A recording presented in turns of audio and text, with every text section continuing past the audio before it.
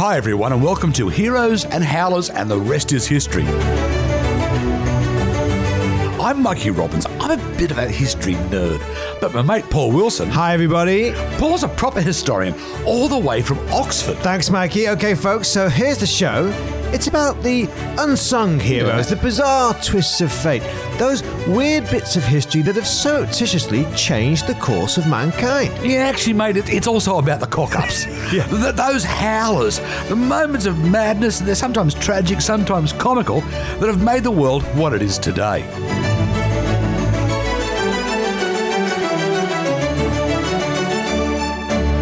Hi everyone, and in this episode we're going to be talking about assassinations. That's right, Mikey, because we got a great tweet during the week, and it did point out just how easily assassinations lend themselves to cock-ups. Yes, indeed. But today we're going to do, well, probably the big one in modern Western history. The big howler? Yes, the assassinations of Abraham Lincoln. Ah, Abraham Lincoln. Okay, so we're talking... Well, howler. We can't talk about John Wilkes Booth, because he succeeded. He can't be a howler, was he? No, mate, we're going to be talking about a guy called John Parker. John Parker. No. Okay, who's John Parker? Well, mate, he was the bodyguard. And this is not Whitney, Kevin Costner, happy ending bodyguard story. All right, okay. So we're talking assassinations and we're talking bodyguards. All right, well, look, I think it's important to point out at the very beginning, Mikey, when it comes to assassinations, US and US presidents, it's not just a habit, is it?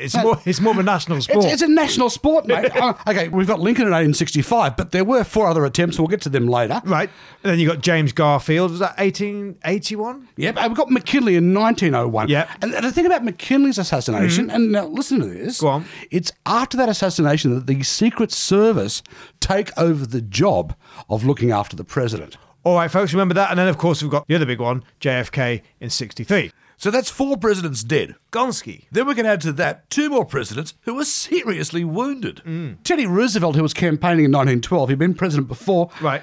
He gets shot. He actually gets shot. Oh, he gets shot, but he doesn't die, does he? Because doesn't he have a lucky escape? Yeah, mate. Well, the thing that saves him is the fact he was so long-winded. He was going to give a speech that night. He had a 50-page campaign speech. Yeah. And he had it tucked into his breast pocket. In his breast pocket. And it was folded over. And that stopped the bullet, although... It did bleed a little bit. He got through, but it didn't kill him. And didn't he still give the speech? He gave an 84-minute speech before he finally realised he should go to hospital. And, of course, during our lifetime, Ronald Reagan in 81. Yes, of course. I forgot to duck. You've got to give it to the old Gipper. I'm saying that when he comes out of surgery. And then, of course, you got lots of attempts that didn't succeed at all, but, attempts nonetheless. I think, what was it? Was it Jackson?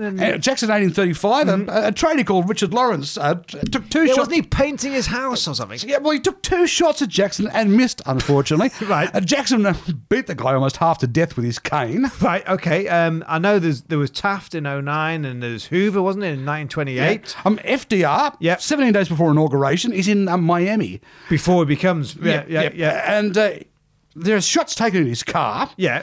And the Chicago mayor, Anton Cermak, is killed. Right. Now, there is a theory that it could have actually been a hit from the mob on the mayor. On the Chicago mayor. But, it's one of those ones where no one's really quite sure. All right. And Truman, we were talking about Harry Truman before, weren't we? And I think he had some letter bombs from the Zionists, and it was at 47. And then in 1950, Puerto Rico, the pro-independence party. Yeah, 2 of those guys. I like that one because they actually attacked him in the Blair House because the White House was being renovated at the time, and they ended up killing a policeman instead of him. Also, too, here's one people mightn't have heard about. Before he becomes president, before inauguration, in 1960, a guy called Richard Pavlik wants to do away with JFK, John F. Kennedy, because he's 3 years before he's actually assassinated. Yeah, because this guy Pavlik is a rabid anti-Catholic, does not want to see a Catholic become president. Right. So he fills his Buick up with dynamite. Dynamite? It says he's going to ram Kennedy's car as a car bomb. But in a Buick. In a Buick, mate. Yeah, in a Buick. But the thing is, when he pulls into the street, because Kennedy's not in the White House yet, he sees JFK kissing Jackie and the kids goodbye, right, and he has a change of heart. Yeah, but then you would think once you've had the change of heart, you go straight back home and take all the dynamite out of the Buick. he doesn't blow himself up. No, mate, 3 days later he gets pulled over for a traffic violation. Yeah. And they say, what's all this dynamite doing in your car? Oh, dear. And he ends up getting 30 years for it. All right, so we're we're into the modern times, aren't we? President Ford, I know he had a couple, didn't he? Was this Squeaky from? Yeah. Where the pistols jammed in 75? She was one of the Manson girls, or Manson Right, followers. that's right. Nixon had 3 against him. 72, the Mujahideen tried to kill him. Right. Another guy called Arthur Bremer was going to shoot him, Right. but then he chickened out. But he then goes on and shoots Governor George Wallace. Oh, dear. Only a few weeks later. And another guy called Samuel Bick, whose name has been forgotten in history. Right. He decides he's going to kill Nixon by crashing a plane into the White House. Oh, wow. In fact, he Hang on, I've heard that. Oh, yeah, I know. History repeats it. Well, Yeah. almost repeats itself. He decides he's going to hijack a DC-9. Yeah. In fact, gets one on the ground at Baltimore Washington Airport. Right. Gets as far as the cockpit, shoots a pilot. Right. And then he gets shot himself through the cockpit window Yeah. by security Yeah. and takes himself out with his own gun. Oh, dear. All right, okay. And then, we mentioned one Ford. There was another Ford, wasn't there? Sarah Jane Moore, is that right? And then the Carter, he had a couple, didn't he, Carter? And Yes. wasn't one of them John Hinckley Jr.? Yeah, who later shot Reagan. He was going to kill Carter first. But this is the bit I can't believe, Mikey. Who are the 2 presidents who don't get shot? Well, they both Can share you the same. believe it? They both shot at or even an attempt. Not even one attempt at assassination at George W. or his dad, G.H.W. Bush. I couldn't believe that. There was that grenade attack in Tbilisi, but not one assassination, whereas Clinton, he had 5. Obama, there were 4 credited attacks and all homegrown. Okay, but today, guys, we're looking at Lincoln, because Lincoln, as we said, gets assassinated in 1865. But as Mikey hinted at earlier on, it's not the first time someone tried to take him out. There are 4 credible accounts on attempts to kill the president. You're almost losing count when you're talking about Lincoln. Is that right, mate? Well, it goes back to when he was before president. In fact, on his way to inauguration. The Baltimore plot of 1861. Okay, and that, folks, just to give you an idea here, so the Civil War is 1861 to 65. So this is happening just before the Civil War breaks out, But Lincoln's, and just before Lincoln gets inaugurated. Yeah, but Lincoln's been elected, so a lot of these secessionist states are very, very anti-Lincoln. Yeah. Now he's getting the train to Washington. Right. Now railroad magnate Samuel Morse Felton owns the train line. Right. He's heard a rumor that there's going to be trouble. Right. And of course, there was no Secret Service. I'll get to that later. There was actually no bodyguard. It wasn't even a military escort. Because Mikey's mentioned before 1901 with McKinley, but back in 1861, Mikey, you're saying there's absolutely no military escort at all for the president. And in fact, no one looking after it. So what Felton does, the guy who runs the railroad, he gets in touch, and you've heard this name before, he gets in touch with Alan Pinkerton. The detective agency, Pinkertons, yes. So he sends Pinkerton out to find out what's going on. Right.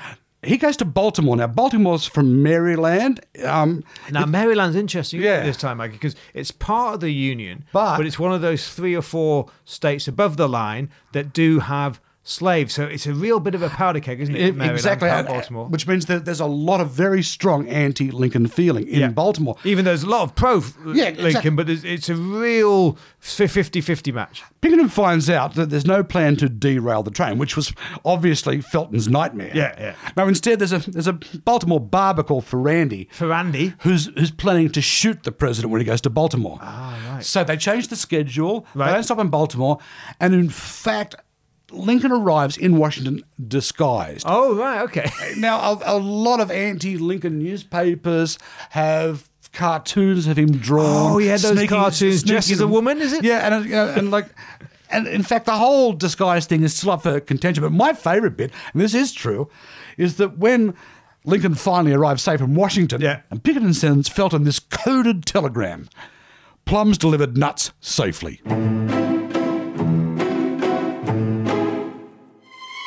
Okay, folks, so today we're looking at assassinations, US presidents, and the big one, Abraham Lincoln, of course. And in many ways, Mike, he's lucky he even made it to 1865 and the end of the Civil War. Which brings me to the most ridiculous attempt to kill Abe Lincoln.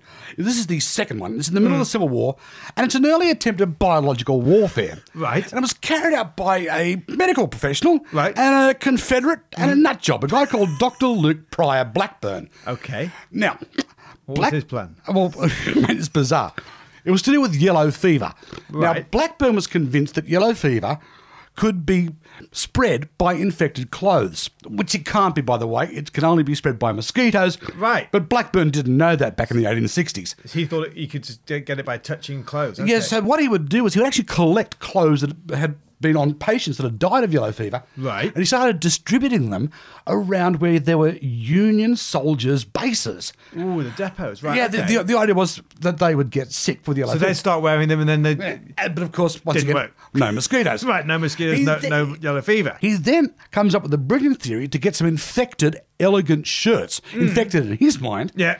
and have his assistant, a guy called Himes, take them to the White House Right. as a gift for Lincoln. The idea being that Lincoln will say, oh, thanks for the shirts. I'll wear those and I'll get yellow fever. Yeah, once again, no mosquitoes Even involved. though no mosquitoes still. All right. Himes refuses to do this, as I said, but actually the good doctor is indicted. Right, word gets out. Yeah, charges are dropped because basically it seems just too ridiculous. Too stupid. And strange enough, Dr. Luke Pryor Blackburn ends up the governor of Kentucky. So he tries to assassinate the president. He tries to give the president yellow fever, and they say, "Oh well, in that case, you better give it to Kentucky." Now here's an important one though. In 1864, this is 9 months before the famous night at Ford's Theatre. Right. Lincoln's out riding. He's riding to the old soldiers' home. Now you have to remember too, it's just outside of Washington, that it was Still no bodyguard. no bodyguard, and it was not uncommon for Lincoln to ride or walk around Washington completely unaccompanied. So he's riding out to the old soldiers' home. This is 1864. Yeah. A shot rings out. His horse rears up, and he loses his famous hat. Ah, the big tall hat. Yeah. Yeah, you know why he had that hat?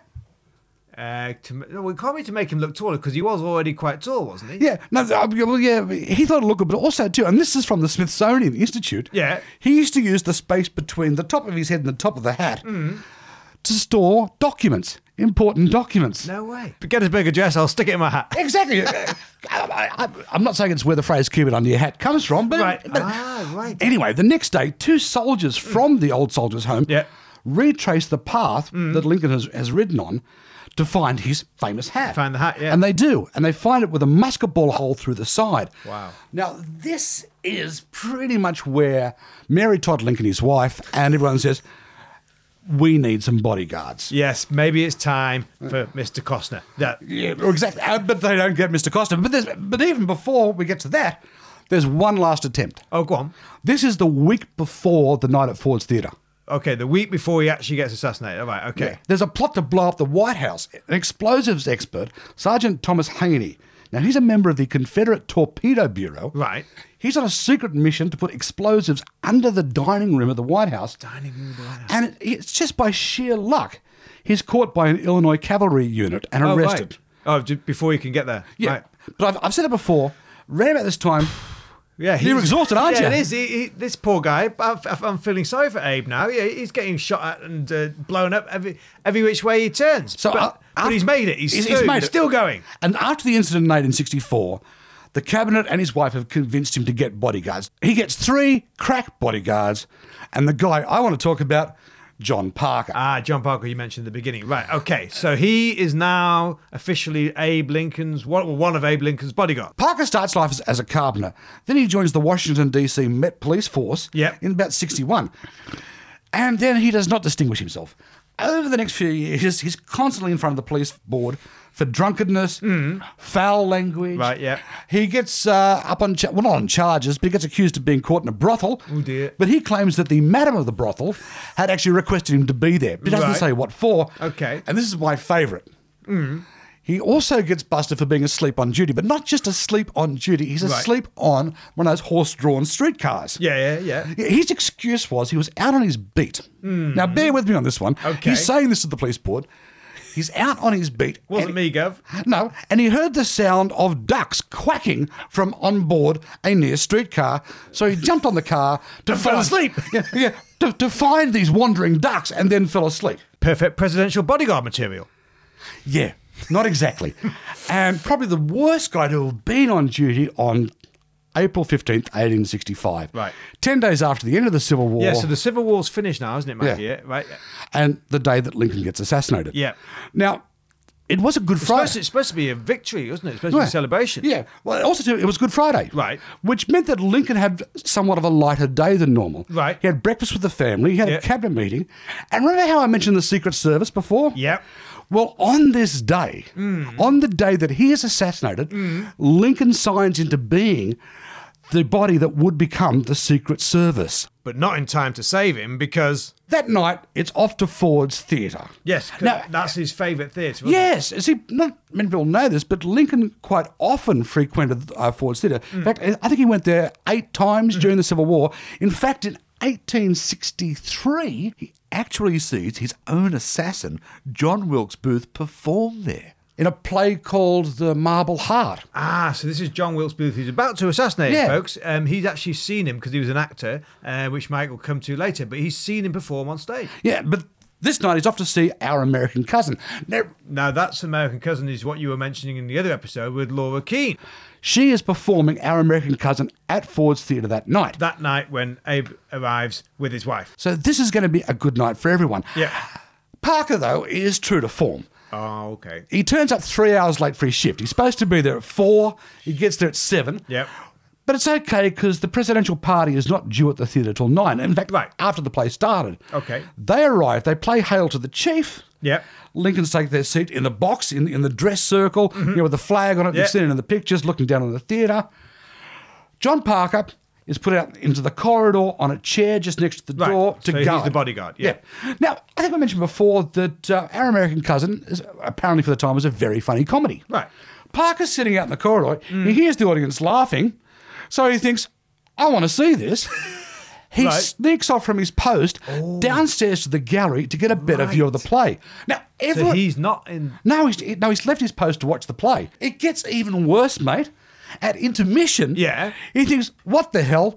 I'll sneak next door to the Star Saloon to have a few drinks. Have a snifter. Now, the weird thing is that also drinking that night at the Star Saloon was John Wilkes Booth. The assassin. The assassin. Right. He'd gone in for a few shots of Dutch courage. Bit of Dutch courage, yes. Now, the story goes that Booth arrives backstage at 10 p.m. Okay, folks, so you got Booth, who's going to be the assassin. He's back inside the theatre, and Parker, the bodyguard, is now next door in the pub. In fact, if you draw a timeline, it's not inconceivable that they might have actually passed each other. Right. Now, Booth being backstage did not cause any problems. Well, you said before he's quite a famous actor, isn't he? In fact, it's not just him as a famous actor. He comes from a famous acting family. His brothers... In fact...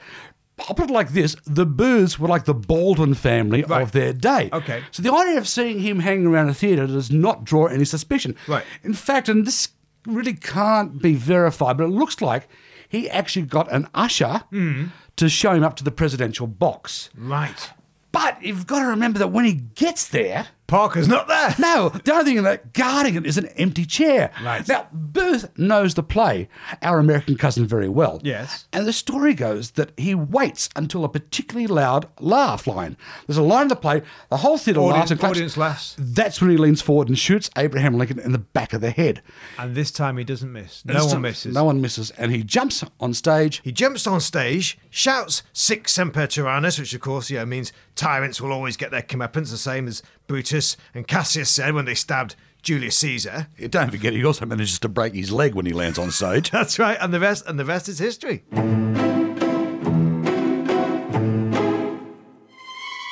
Okay, folks, so we're talking assassination of Abraham Lincoln, 1865. We're talking about the howler that was not the assassin, but the bodyguard, John Parker. Now, Mikey, would you say if he'd been in position, if he'd been there, would he have been able to stop him anyway? Well, that's a hypothetical. Yeah. And who knows? But I believe so. And I tell you who really believes so. William Crook, who was another member of the bodyguard detachment, he's quoted as saying, had he done his duty, I believe President Lincoln would be alive today. Parker knew he had failed his duty. He looked like a convicted criminal the next day. Right.